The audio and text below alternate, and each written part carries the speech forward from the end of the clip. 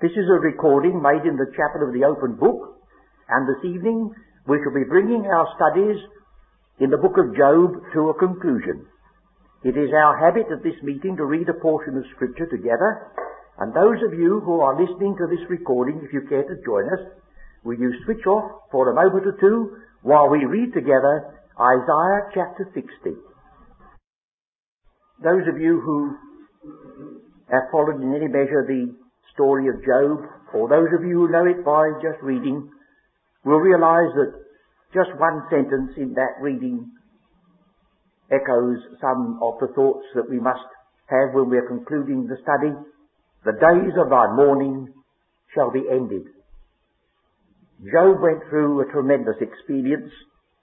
He touched the very depths of sorrow and affliction, but they were eventually ended. There's a great number of themes in a book like Job that can never be touched upon in a series of studies like this. Some of them lend themselves rather to the study and the book and not to the spoken word. If you want to have some recreative study in a book like the book of Job, begin to go through it with regard to all the references that you'll discover with regard to natural phenomena. Think to yourself that Job didn't live in a day when we spoke of vitamins and electrons and nuclear fission and all these advanced scientific statements, and then suddenly get a corrective. Will you realize how much of natural science is embedded in the words of the three friends and Job himself? Balancing of clouds, and all the things to do with the animal creation, and many other things with regard to metals and mining, I don't know what. It's a science, it's a study in itself, and a great corrective to some of our thoughts about these early people and early days. And then I was very conscious last week that the study which involves so much turning from one scripture to another, comparing this with that, is quite good as you sit at your desk, and can be rather disconcerting when you know that the wheels are going round in the other room and all the gaps and rustlings go on very much magnified and disproportionate. Well, we come now to the closing chapter. And in this closing chapter, we leave poetry and we come back to prose. You remember, the opening chapters of the book of Job are just in prose, giving historic facts. Then the third chapter starts with poetry. The day that Job said that he cursed the day that he was born. And now we get to the closing section. And that suggests that the poem of Job itself starts with chapter 3 and ends with the introductory words here. I don't think we need to believe that a miracle was wrought so that Job could put down in his own language and by his own hand how long he lived and when he died. I don't say that it's impossible that God should do that, but it doesn't seem probable. The probability is that the opening chapters, which give you the history, and the closing chapter, which gives you the history, were penned, as far as I can understand, by Moses, who had the book before him when he was 40 years in Midian, and came back with it as the first written testimony before he put the book of Genesis onto parchment or whatever he wrote upon in those early days.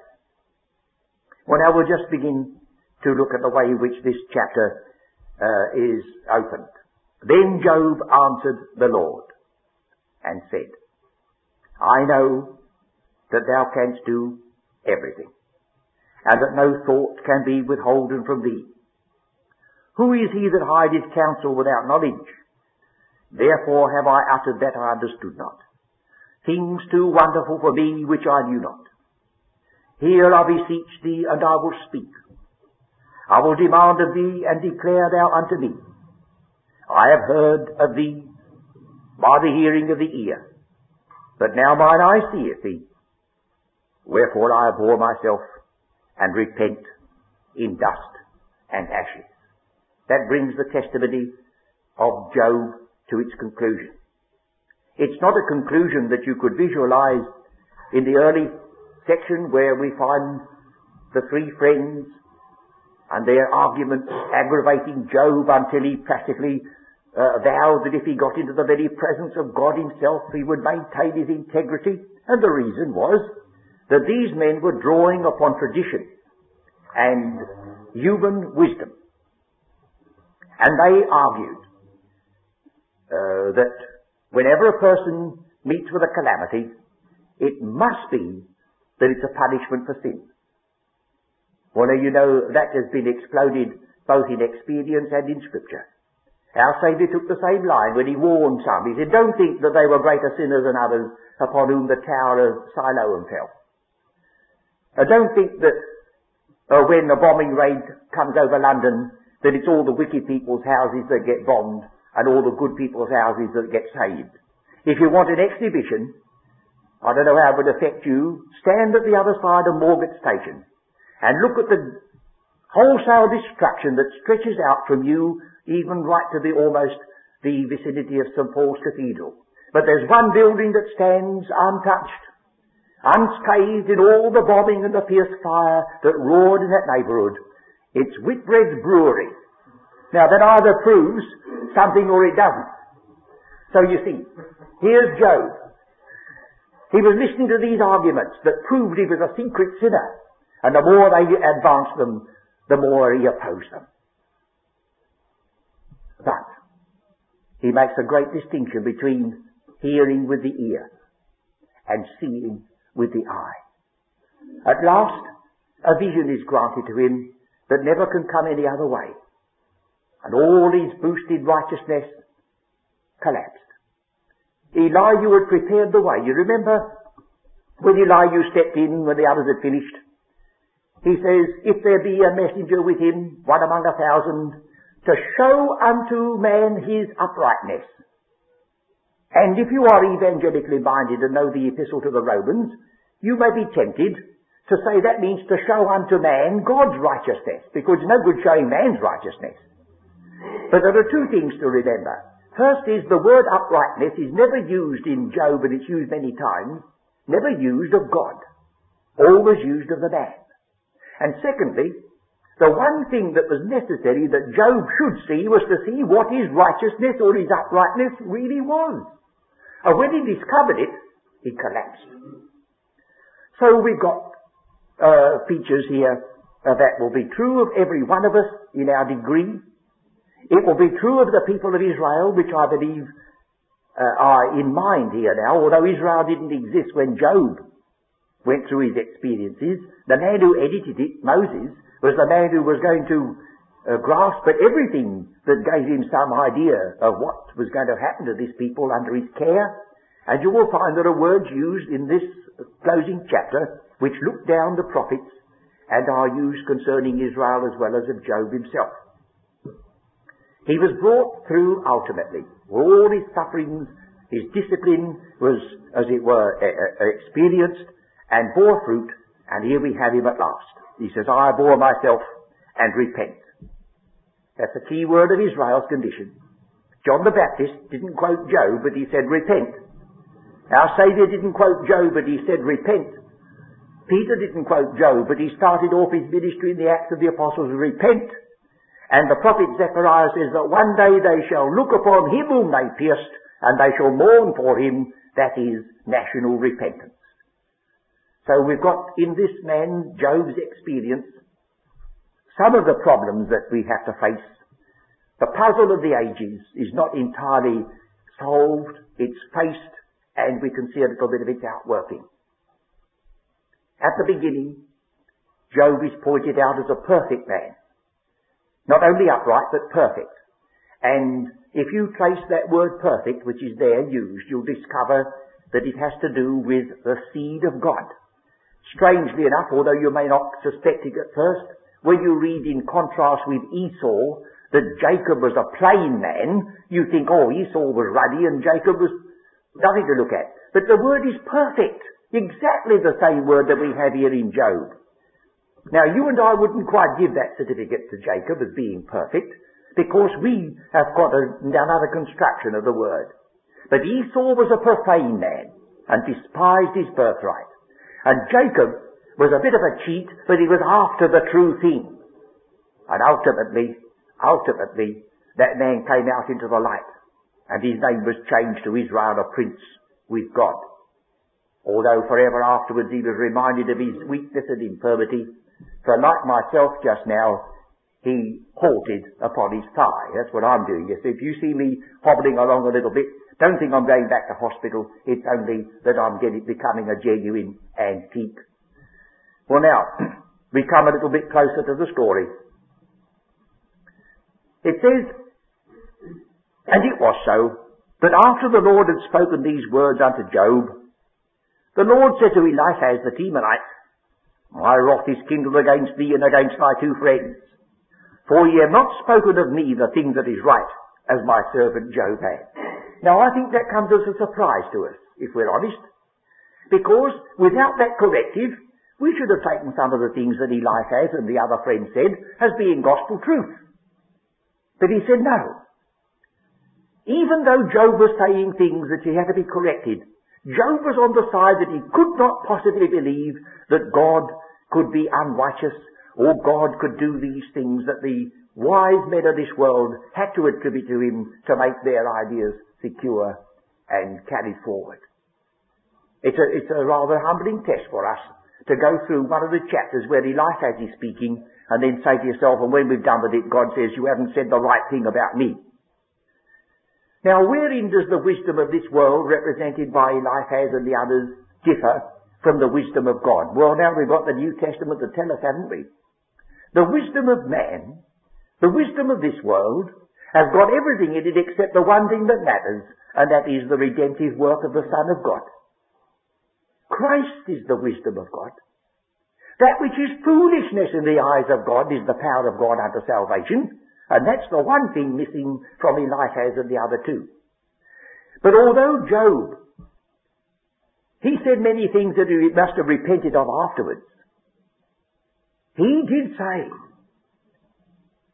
that he at last came to see that he had a kinsman redeemer, that he would be raised from the dead at the long last.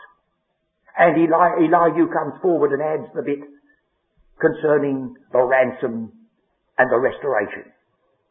So there's your hours. 3 hours or 4 if you like. Resurrection, redemption, ransom. And Job's cry, oh that there were a day's man between us.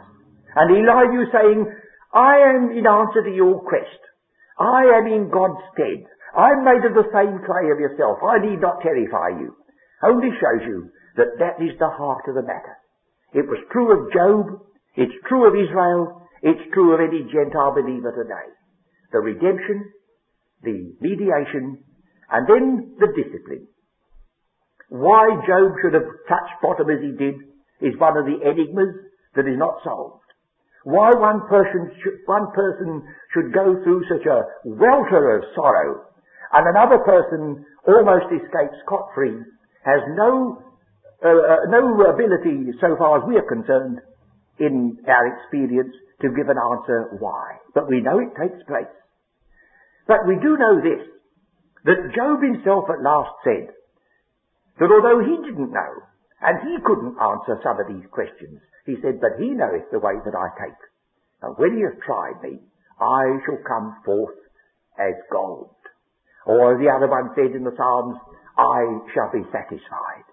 Or, as the Apostle puts it, we are one day to be conformed to the image of his Son. It all comes to the same thing, only using different terms to express it. Well now, the next statement is of importance because it shows you that priesthood and sacrifice did not commence with the law of Moses, any more than the law commenced with the law of Moses, because you'll find that Abraham is spoken of by God as keeping his statutes and his laws, although we haven't got any written that Abraham kept. What Moses did was to codify them and focus them under the guidance of the Spirit of God, so that they should form a complete guidance, typical too of the Saviour that was yet to come. But we see here that it says about Job, therefore take unto you now 7 bullocks and 7 rams, and go to my servant Job and offer up for yourselves a burnt offering. Well, there you have, that's very, very evident that these 3 men knew the principle of sacrifice, knew that the offerings were to be made and accepted long before the people of Israel came on the scene. And just by way of another passage, a parallel passage, you may remember when Balaam, at the request of Balak, went down to curse Israel. They went through an elaborate ritual before he went up the mountain to curse Israel. It says they had 7 altars and they slew 7 bullocks. And when Balaam had to admit, he said, you brought me to curse, but I can't help it. He said, if he says bless, I must bless. When he came back, they went through the whole rigmarole again, 7 altars and 7 more bullocks. So evidently it was known to Moab and to Balaam and to these men long before what we call the Levitical law came in with its specified offerings. And then with regard to the priests. The word for priest in the Old Testament is the word Cohen, which is one of the names of Israel. C-O-H-E-N. If you like to observe where this word comes first of all, Genesis, the 14th chapter, is the first occurrence of a Cohen, or a priest, in the Old Testament.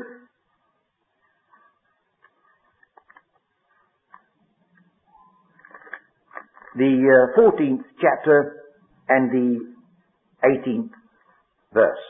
And Melchizedek, king of Salem, brought forth bread and wine.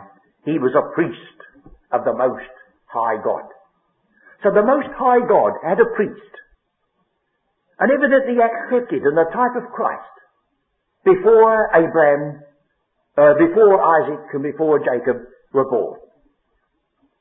And then in chapter 41 of Genesis, while we're looking at this term, chapter 41 verse 45, you will have another reference that could go with it.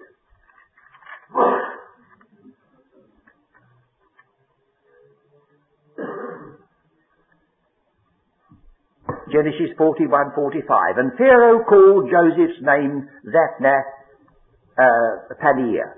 Our subject is not Genesis, and the authorized version comment in the margin is now, it's not true. They were dead. They didn't have any knowledge of the hieroglyphics in the authorized version days. But Egyptian hieroglyphics are now as readable as any other language. And this word means bread of life. That's rather fine, isn't it? Joseph is given the Egyptian name, bread of life. But that wasn't my point. He gave to him wife, Asenath, the daughter of Potipharah, priest of On. So he is a priest in Egypt. But a godly man like Joseph had no hesitation of marrying into his family. And then you may remember that in the days of Moses, we read about a priest. I don't know whether it's in Exodus chapter 2. Yes, Exodus chapter 2, in this very Midian, where Job himself lived afterwards, or beforehand rather, in Exodus 2:16. Now the priest of Midian had 7 daughters, and they came and drew water and filled the troughs to water their father's flock. He is a priest. And Moses marries into that priest's family. I think that's near enough for that, you see. Well, then you remember the prophecies that go before, that Israel are going to be the priesthood. When they stood at the foot of Mount Sinai and entered into that covenant with God and said, all that the Lord hath spoken we will do, God says, if you keep my commandments, you shall be a kingdom of priests. A kingdom of priests. And then if we had read on in our prophecy of Isaiah and gone on to the 61st chapter, which we will turn to just now for one reference, the 61st chapter, And verse 6, for it says in verse 5, and strangers shall stand and feed your flocks, and the sons of the alien shall be your ploughmen and your vine dressers, but ye shall be named the priests of the Lord. Men shall call you the ministers of our God. They shall be called the priests of the Lord. And in chapter 61, verse 10, where it says, I will greatly rejoice in the Lord, my soul shall be joyful in my God, for he hath clothed me with the garments of salvation, he hath covered me with a robe of righteousness, as a bridegroom decketh himself with ornaments. Now, it's rather difficult to put this into English, but the word there is a verbal form of the word Cohen. To put it literally, as a bridegroom priests it with his turban. Now that's not English, is it? But he's decking himself up as a bridegroom and he's priesting it with his turban, because he's putting his turban on in some measure as though he were a priest. Now these are just by the way. But you'll see, the priesthood enters very much into Israel's expectation. And when Peter was writing his epistle, he addressed the scattered abroad, not the Gentiles. He said, you are a royal priesthood and a holy nation. And at long last, under the terms of the new covenant, not under the terms of the old, the book of the Revelation opens with the words, unto him that loved us, and loosed us from our sins in his own blood, and made us kings and priests unto God. I know it comes as a shock to some of God's people to discover that they are not a royal priesthood. But the priesthood is never predicated of the church of the Gentiles. It belongs to this people and to this people only. Well, now we've got to come back to Job 42 and look at one or two other features which are of importance.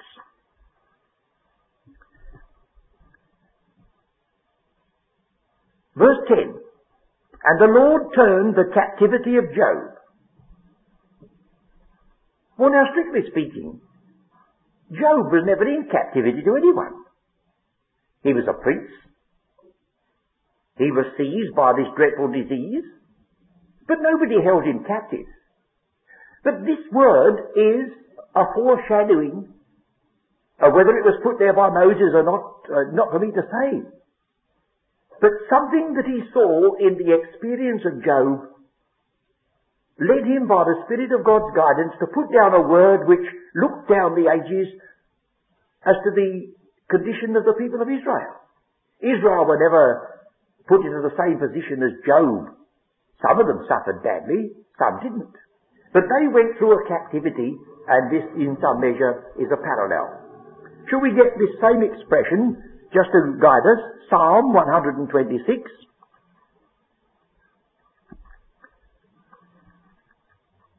Psalm 126 and verse 1, verse 4 and verse 5.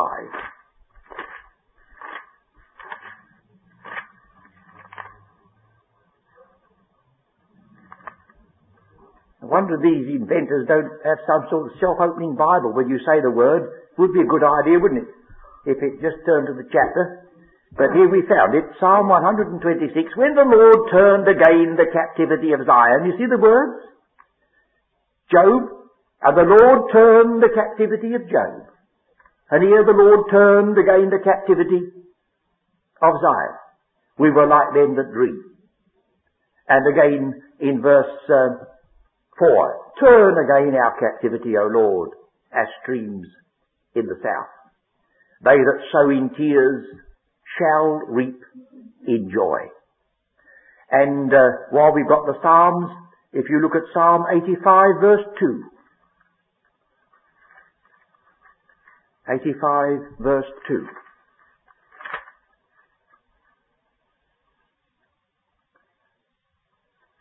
Here we have the people in the presence of God. Lord, thou hast been favourable unto our land.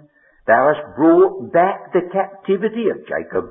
Thou hast forgiven the iniquity of thy people. Thou hast covered all their sin. Thou hast brought back the captivity of Jacob. And you will find other references where this being brought back from captivity is a prophetic term concerning the time when Israel shall enter into their blessedness. Well, I don't think it's accidental that that word is used here by the writer of Job to, as it were, explain Job's release, Job's restoration, and in some measure gives us a hint, for this is a picture of Israel's restoration when their day shall dawn as well. Well, now that means we must move on because our time is running, and there's another feature here that I think is most important. Verse 10, it says, "And the Lord turned the captivity of Job when he prayed for his friends. Also the Lord gave Job twice as much as he had before." And if you go to the trouble, you will discover that the number of sheep and camels and oxen that he had in the first chapter is just exactly doubled in verse 12. And he lost his 7 sons and his 3 daughters, and he has 7 sons and 3 daughters back again. And we are told, so far as Job is concerned, that he lived 140 years. And it looks as though the suggestion is that he also had his term of life doubled. Now you know as well as I do when I say those words doubled, that it's an expression that we come across in many times in connection with the people of Israel. But there are some things to be watched over this, and you may not find them on the surface at first. First of all, we'll read the one in Isaiah 61, verse 7.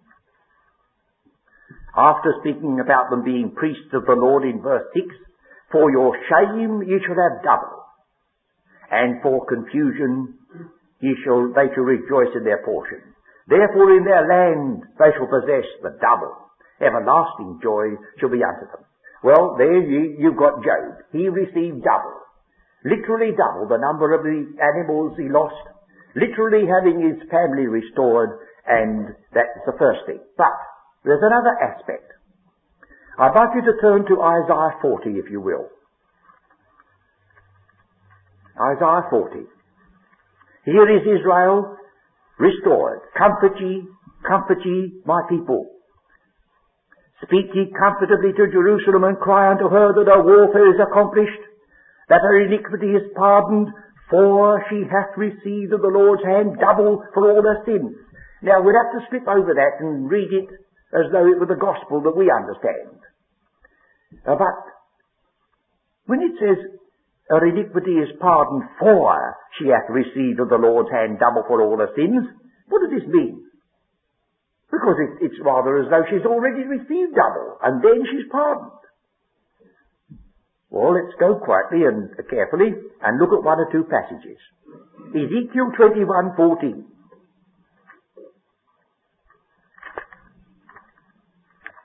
Ezekiel 21:14.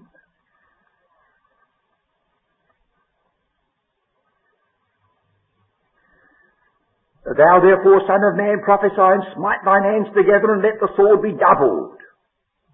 The third time. Let it be doubled. This is judgment falling. And you will find that it is a principle in law. In the Exodus 22, when anything has been done wrong and has to be restored, it's a restoration of double. Let's look at Exodus 22, verse 4.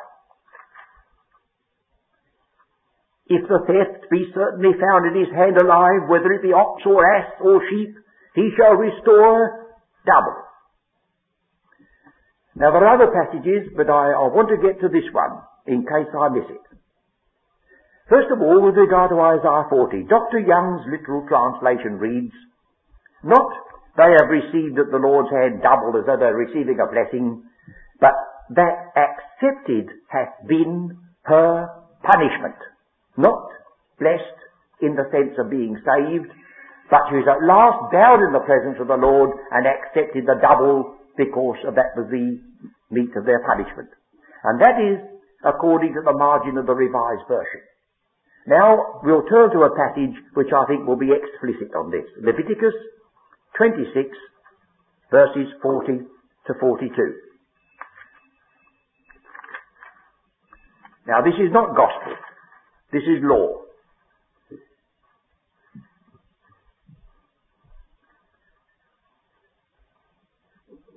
(26:40). If they shall confess their iniquity and the iniquity of their fathers with their trespass which they trespassed against me, and that also they have walked contrary unto me, and that I have also have walked contrary unto them, and have brought them into the land of their enemies, if then their uncircumcised hearts be humbled, and they should accept the punishment of their iniquity. There are the words, accept the punishment. Not to be graciously accepted, but to accept something. Then will I remember my covenant with Jacob, and also my covenant with Isaac. So we have that. And you remember in the book of the Revelation, where it says, as she has dealt unto others, deal unto her double. It's a principle. Well, now you see, Job, he had the blessed doubling. He had a restoration that was doubled. But the very fact that it's emphasized there, and linking on prophetically and typically with Israel, helps us to see that there was this other side too. Now, once more back or forward to the last chapter of the book of Job for a few more references. Job 42, we find him acting as a priest, offering. We find him receiving gifts from the three friends. We find his brethren coming back to him, verse 11. They'd all left him, but now they return. And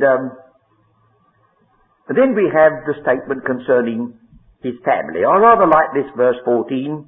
It says that he called the name of the first, that's the daughters. You're not told the name of his sons, and you're not told they were very good looking. But that doesn't matter so much, I suppose. But it did matter about the three daughters. And he called the name of the first Jemimah, and the name of the second Keziah, and the name of the third Keren-Happuch.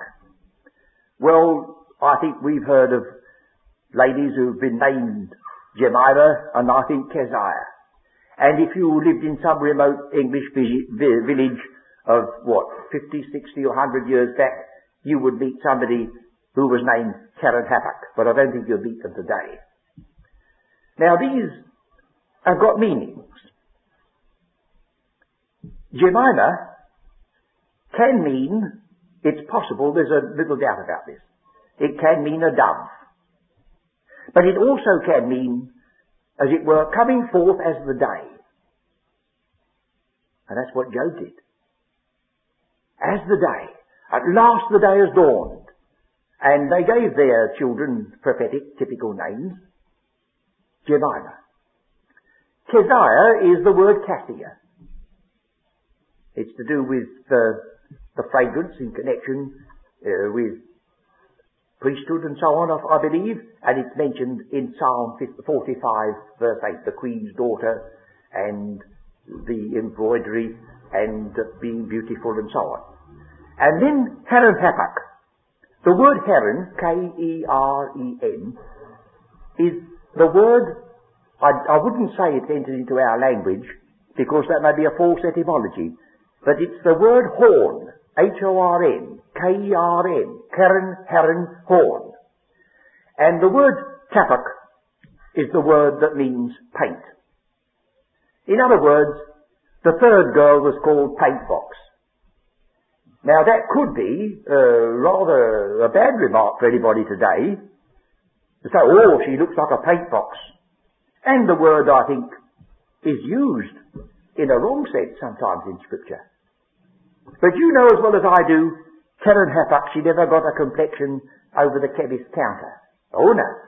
I think it's one of those indications that we're glad to see that although Job had a loathsome disease which ate his flesh away, God says, when that ransom is accepted, then shall his flesh be like a child's. Restoration was complete. The glory of resurrection anticipated as far as it could be. And his three girls, one called either a dove or coming out into the daylight, the other one cassia, and the other one paintbox. And this very word is used of the restoration of Jerusalem. I will set their stones in fair colours. So now we've got the story, you see. We've seen the man prospering at the beginning. We've seen him offering sacrifices lest his children had committed sin. We see him going down into the depths of the valley. We see him ultimately brought back. We see him offering again for the departure from truth of the three friends. We see his family and his possessions restored. And there is the sequel. We have heard of the patience of Job, and we've seen the end of the Lord. Now I feel that these studies will be valuable if they are used to give you a spur to go back and start all over again. It's one thing to stand here with a book like Job and to have all those wheels going round and know if you hesitate for a minute or two, it's going to record a gap, and the people at the other end will say, I wonder what's happened to him now. He can't think of the right word. He doesn't know what to say. That's very true, friends. But now you've got these hints. The general layout of the book, the insistence in the structure, Elihu right in the middle. That's not accident. Or when you come to the 9 discourses of Job, I know that my Redeemer liveth right in the middle. That's no accident.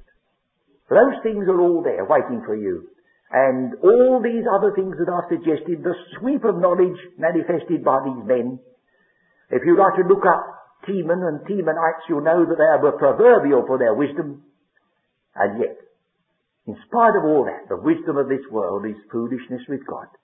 And Job was the one who taught the lesson and has taught it to us. Well, now we say goodbye, so far as these meetings are concerned, to the story of Job. But there it lies at the threshold of Scripture. It posits, as it were, the enigma of the ages. It doesn't give a solution completely, but it does give a little light. That if Job was one of the true seed, as the word perfect indicates, he was the mark of Satan, for he couldn't tolerate it, for he's got his own seed. And so he plastered Job with that abominable disease. But eventually, Job triumphed, even as every child of God will triumph, but in God's good time. Meanwhile, what a need there is for that one thing which we speak so much about and have so little. Ye have need of patience. So may the Lord grant it unto us, every one of us, especially as we know in the New Testament, it's the patience of hope. And that's the one thing that sustained this man right through, that at long last he would see the light and be restored.